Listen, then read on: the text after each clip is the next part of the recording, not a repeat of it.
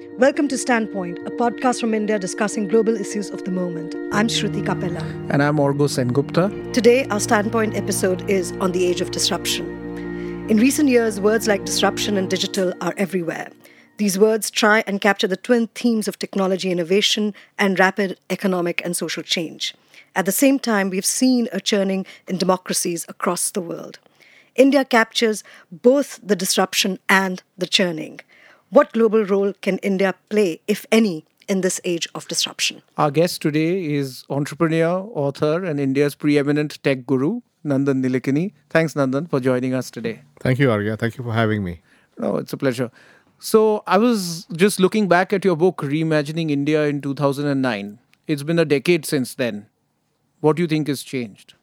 Well, I wrote that book in a time of a tremendous optimism about what are the possibilities in India. So it's a very optimistic book.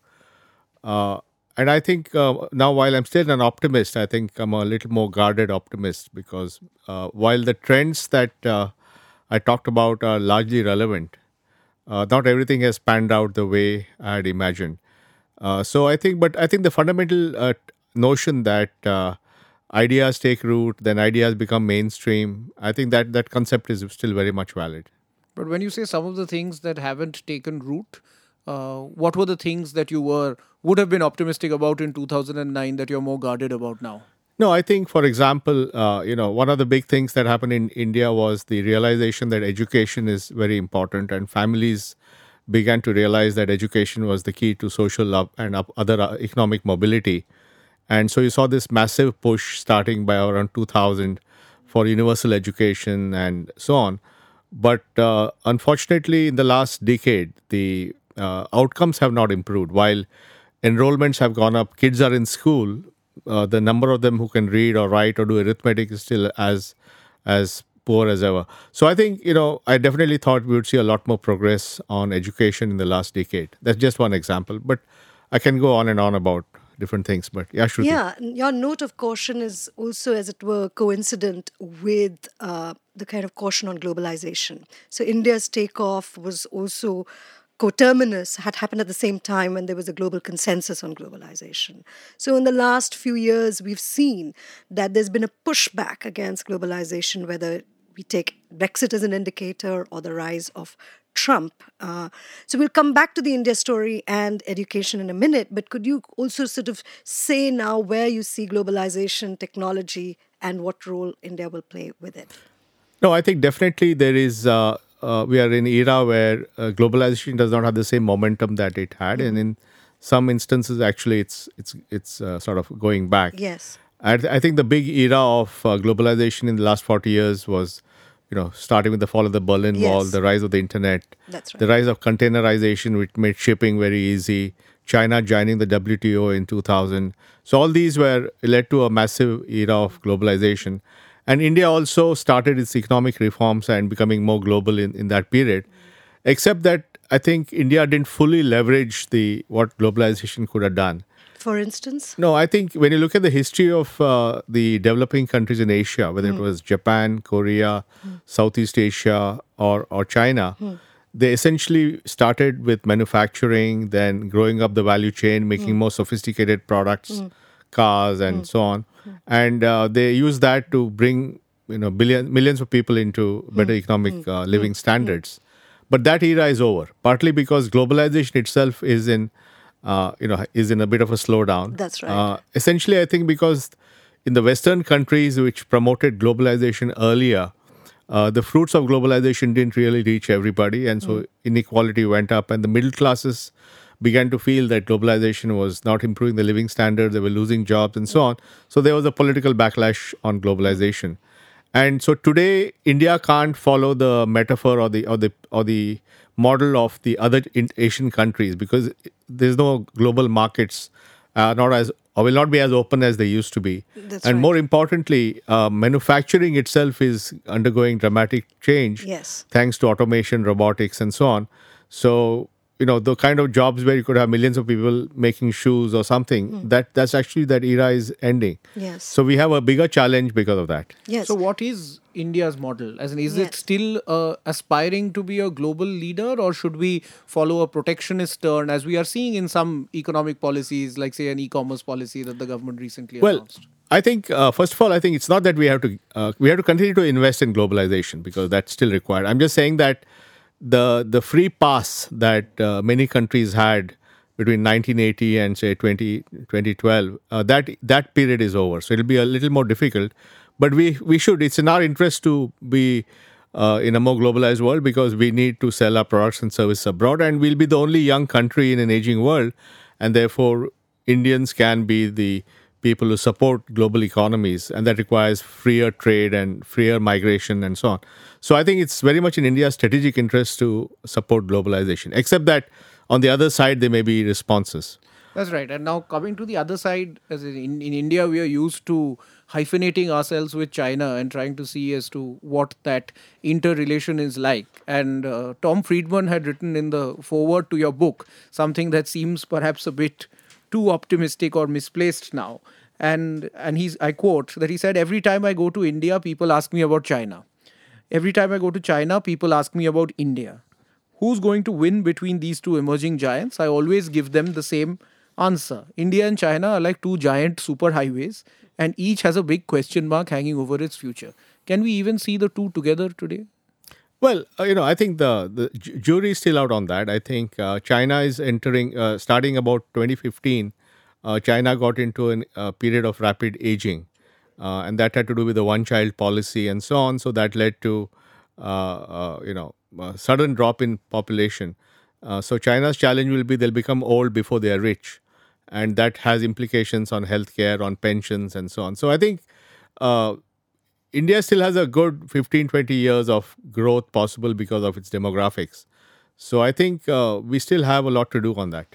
But I think there's optimism around what was called the demographic dividend. I mean, it's an interesting problem of population in India, because in the Cold War era, the problem was India was overpopulated. This was always seen to be a country which would be overrun by too many people. And then, of course, with globalization, with the opening of the markets, the same story was turned around, and our population and our young population was seen to be a dividend for, as it were, a new market to be captured. But I think today, again, one could say that there needs to be some caution, given the idea of jobless growth, the idea of the young who are unskilled. So how do you see, if this is the potential, it's not simply a captive market. How do you make, as it were, the young effective and agentive in the new era? Yeah, so let me just lay out a few things. First is that the model followed by China and so on of using manufacturing and exports, that model is not as accessible to us because of the various changes happening. Automation in manufacturing and the deglobalization efforts, right? So that's there, but it's not as big as it used to be. The other thing is that we have the advantage that we have our fertility rates are dropping quite rapidly, and therefore we'll have this huge bump of people in the working age of 15 to 65, which means that that's the time when countries have the best economic growth. So that's the good news.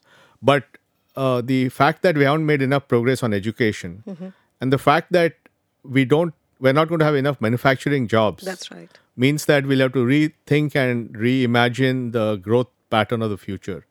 Where do you see that going? Yeah, so is it going to be technology driven or? Yeah, so this again, my point of view, which is that it has to be domestic-led growth because of the fact that you have the challenges on the globalization, and it has to be small company-led growth.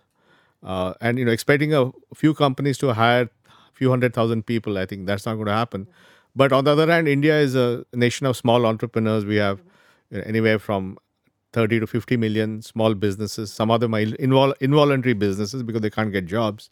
But if those firms become more efficient, they grow, they hire people, then they will create a lot of jobs. So, and the second thing is, I think services will create a lot of jobs. So I think it will shift from manufacturing export to domestic services,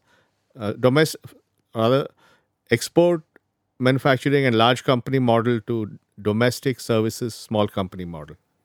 So you still seem quite optimistic today.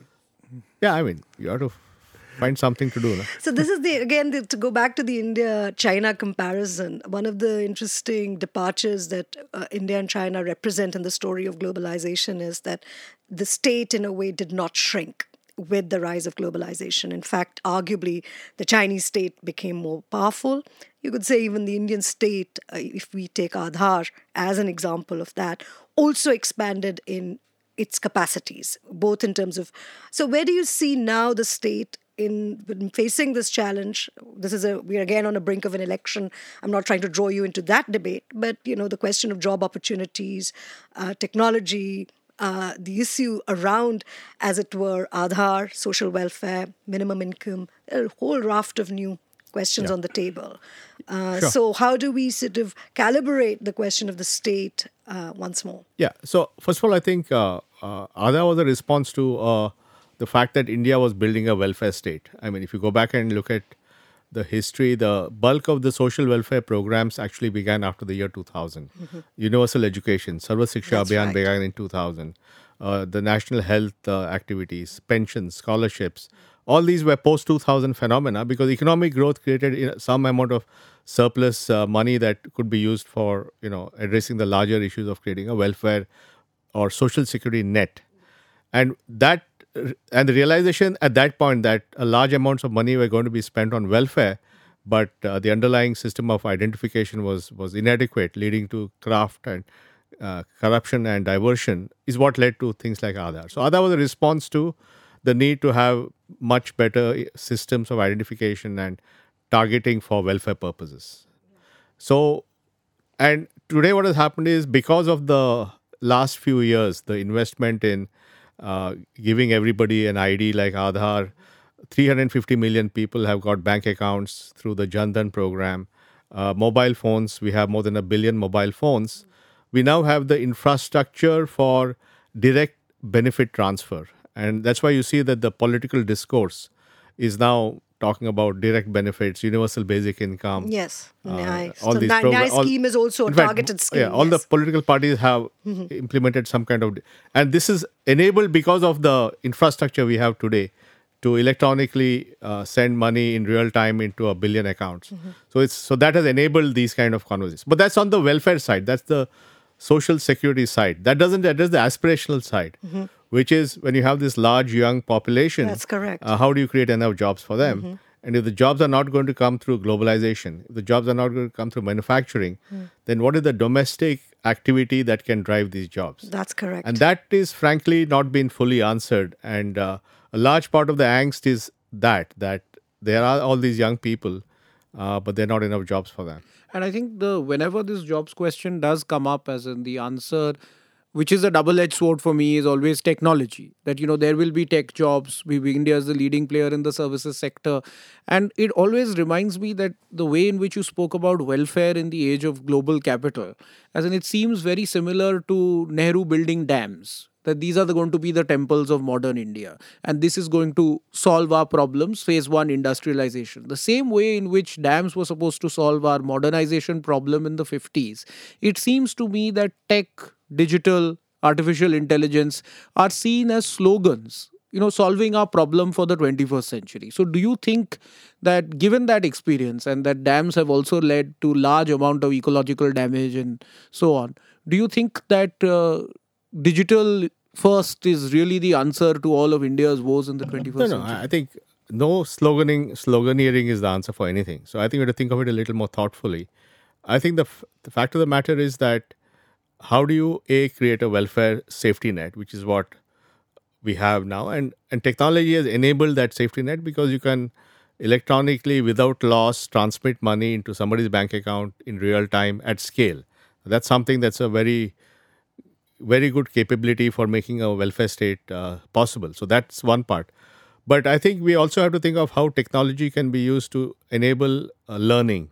So how do we use the power of technology to get more people to get educated, get access to skills, and so on?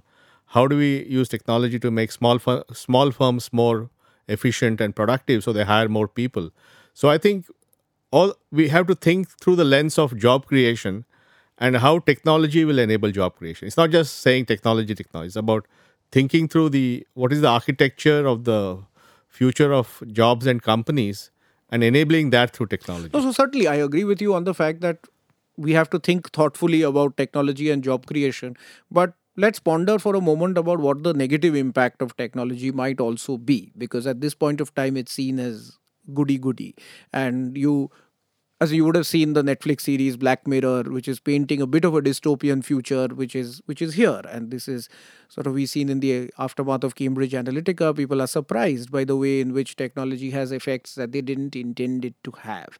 So, do you think that anything about, and particularly what I have in mind is artificial intelligence? Do you think that anything in artificial intelligence worries you? No, I think uh, there are many applications of AI. AI is like electricity. It's a horizontal capability. You can use it anywhere.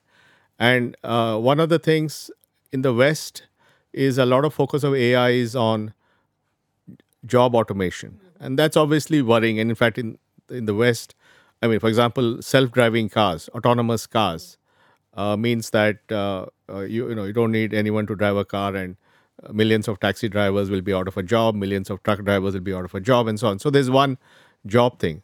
Then the whole issue of AI in decision making, because then there's the whole value and ethics piece of it, and how if the AI is doing decisions based on data, and the data has bias built into it, then the AI will have bias. So those kind of issues, ethics issues. And then, of course, the concentration of data which is happening, which is a few companies or a few governments having vast amounts of data collected and profiting it from it through advertising and so on. And what are the consequences of that in terms of censorship, in terms of surveillance, in terms of political meddling, which That's happened in the right. U.S. election. So obviously, we are seeing some of the negative consequences of technology, especially so in the last couple of years.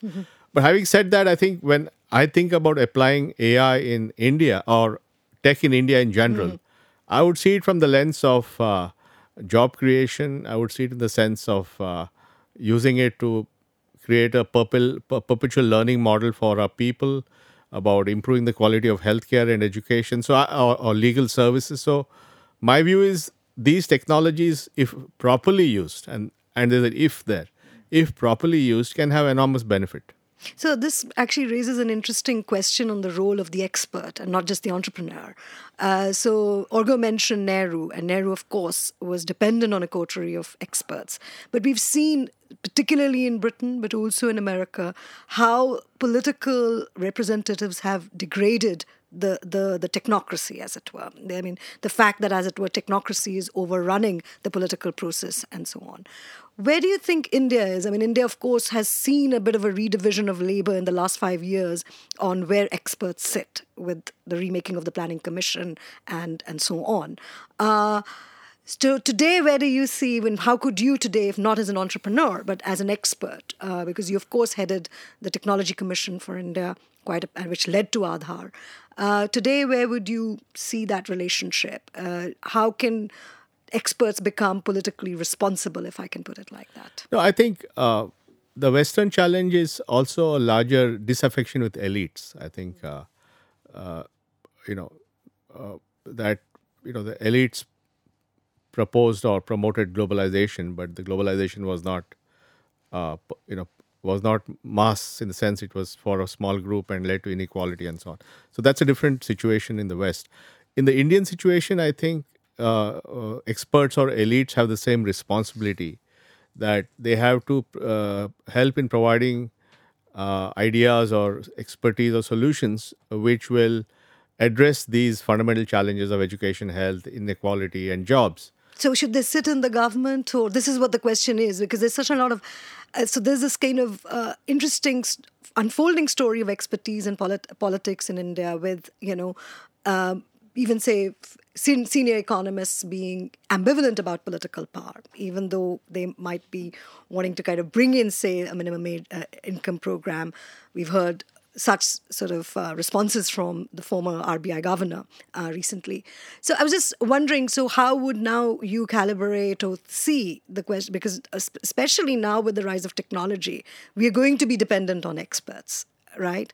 And they have a bigger role in the economy. The economy is much more technical, if I can put it like that. And the political relationship between tech expertise. Okay, we might not be like the West, but where do you think we ought to be? Where should the kind of political role be? Is it just That's No, I think, that's, because I think there is a question of responsibility with Yeah, the sure. question of technology. Yeah, no, I think obviously the political establishment, which is elected through due process, Yeah. are the legitimate deciders of priorities of a country. So, in terms Sure.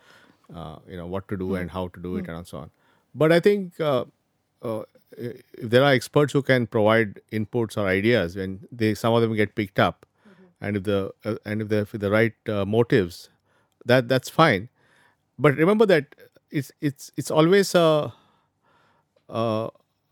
marketplace of ideas, in the sense that in any country, different ideas are put forth, and ideas come out dime a dozen. They come out from different people of different ideological persuasions, and then they compete. And then the political establishment sees whether the value of taking on these ideas. So it's a fairly democratic process of idea selection. So this country has had experts who worked in the government. It has experts who have been outside the government but had a consulting role. They have fought for their ideas. Some of them have succeeded. So it's like any other place. It's a competitive, democratic selection going on. And I think that you've done all of the above. And I hear that answer as no more political forays for you, perhaps. Yeah. I've already said that I don't want to. To just be a bit naughty, I just recently read Richard Sharma's book on the road to democracy. I don't know if you've read it, and there's an anecdote that features you in it, where India's What does it say? where India's public historian Ramchandra Guha says that if India will be divided into North and South, and the first Prime Minister of South India would be you, So, and for listeners, you're several speculative aspects to that statement. yeah. So, which one do you like the most? I'll stay around that. Okay, let's move on to a subject that you're passionate about, and you started with education. Now, in your book in 2009, you spoke about quite fondly about your days at IIT Bombay, and that you're a product of a public university system, and which worked well for you at that point of And time. for you went to National Law School. And for me as well. I went to JNU. And JNU. So we're all products of a Yes. public university system. But as you mentioned in your book rather ruefully, that the system was crumbling. And when you, as an entrepreneur, wanted to do something about it, of course, things were done. But there were all kinds of questions asked as to why so much money had to be poured into making a hostel, for example. What's ailing our university system? Well, I think, first of all, I think all of us, and certainly the three of us, and certainly most Indians, have benefited hugely from a taxpayer-funded, low-cost education system, which has brought us to where we are. And that's very important to realize, because in a place like the US today, the high cost of higher education is a huge barrier to upward mobility. So the rich can send their children to Ivy League colleges, but others can't. And student loans is at more than $1 trillion of debt. So I think we have benefited from that. But clearly, we have to do a lot more to make our universities much better in quality and so on. But I must say, I've been involved with the IITs, and there's a remarkable change in terms of more research, more young professors coming, more capacity. The number of students is much more. But it's a slow, building universities is not, it takes 800 years for Oxford kind of thing. So, or 300 years for Yale. So it takes years and decades to make universities, and of course Cambridge. So 800. I didn't want to leave out Cambridge. Well, maybe 790. No, it's 800 plus. Yeah. But So, yes. so I think, these are not things that you can turn on a dime or something. It's going to take years. So I think, but there's definitely progress. Is it adequate? Of course, it's not. But the other thing is that I think is the good development is the rise of well-funded private universities. And I think that's the good news, which is that people are willing to fund private universities. I'm involved with something called IIHS, which is the Institute for Human Settlement, which is a urbanization kind of university. But there are many. Ashoka has built a very fine liberal arts university in Delhi. There's Azim Premji University and so on. But So I is think it likely to? Is it likely, unlike the public universities from which I've certainly benefited, that there is a new kind of inequality that is also coming in with private universities, and there's a new paradox emerging in India. India's aspiration that everyone wants to go to a private university, but they would like a government job. Right? Part of it is there is a lot of in terms of aspirations, you could, and in a way, reduce it to that. The job crisis. No, is, I think probably. I mean, look. Obviously, the job crisis is leading to people with PhDs applying to work in. Yes. So that's one, a different matter. Yes, it's a different thing, and because government jobs have security, pay well, and so on. So and there are no other jobs to take. I think the private education thing is also happening because India is spending today billions of dollars. Indians are spending to go abroad for the undergraduate education, to the US, Australia, the UK.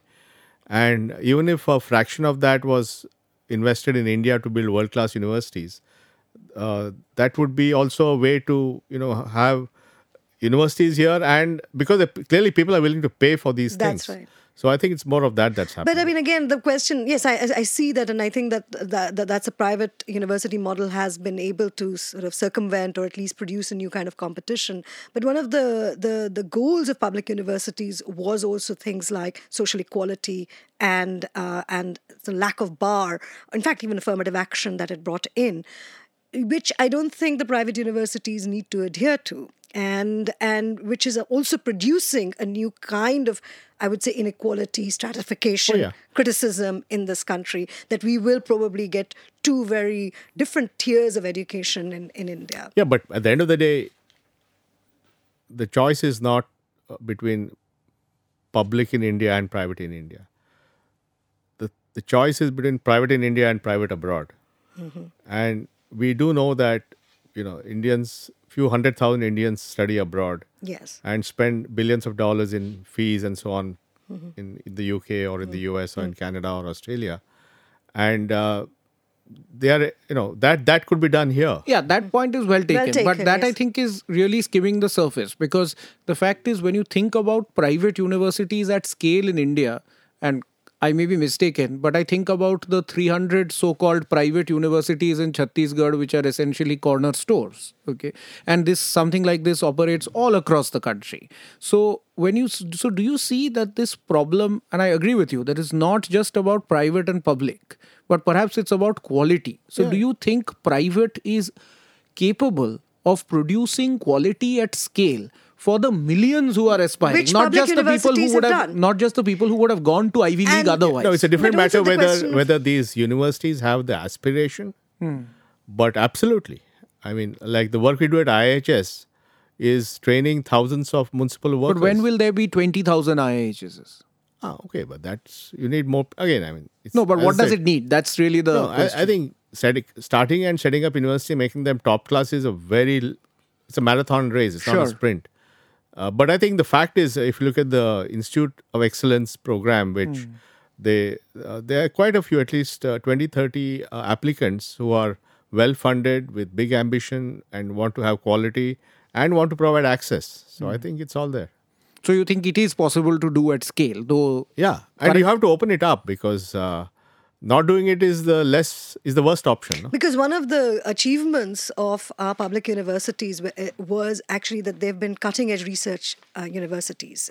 So even in the medical sector, and where we've had a longer history of the private sector. I'm all for public universities. I'm not saying don't do that too. No, I say that, but I'm just saying that how are we going to ensure that the private universities, say barring the one or two we can take easily names of, which are research centric as well, that they are not just shops, they are not just which is what Orgo is referring to, which are beyond regulation, without social access, and they are because there is a higher education deficit. No, the fact that there are aberrations in this does not mean that we should not attempt to create a high quality higher education sector in India which is privately funded, because there's such a big gap between aspiration and reality. I mean, the biggest industry in India is the coaching industry. That's right. Why is there a coaching industry? Because there are only a few hundred seats in IIT and few lakh people applying, or a few hundred jobs in the IAS and few lakh people applying. That's right. And you have now people going at the age of 8 or something to quota to prepare for this. So we have created this incredibly ruthless para economy. Yeah, it's a para economy because of lack of education. opportunity. Yeah, So creating opportunity is the name of the game. right. Okay, so let's On emphasis. conclude Yes. that it's been a long journey from Patni in, what was it, the late 70s, early Yeah. 80s, and back again to To Infosys, now as director. as non-executive chairman. Yeah. So, if you were to sum up that journey in a couple of lines, how's it been? Well, it's life is a circle. This is very Hindu philosophical of you. Yeah. I mean, I know. I've had a very interesting life and a lot of twists and turns. Some of them anticipated, some of them were completely serendipitous. So I think, but it's been fun all along, and I look forward to doing more contribution in the years to come. And how do you see future big tech companies like Infosys emerging in India? What is the next generation of No, I think big India is a very companies? thriving startups ecosystem. Place is buzzing with entrepreneurship. Young people with huge ambition and huge confidence are emerging. I live in Bangalore, which is at the epicenter of this revolution. I live in Koramangala, which is the epicenter of Bangalore, because within walking distance of my house, there are 300 startups. Right. So I think there's huge energy, and it's a very future-looking thing. And you have people who have big ideas on how to change agriculture, how to change education, how to change healthcare at scale using innovation. So it's a very exciting time. So I think you may say you're a guarded optimist, you're- but I think we can drop the guarded by the end Yes, of you're it. an optimist. You're very much an optimist, and that's a good optimistic note to end on. Thanks very much for joining us. Thank you. Do join us for future episodes of Standpoint. Thanks, Nanda. Thank you very Thank much. Thank you. you for having me on the show. Thank you.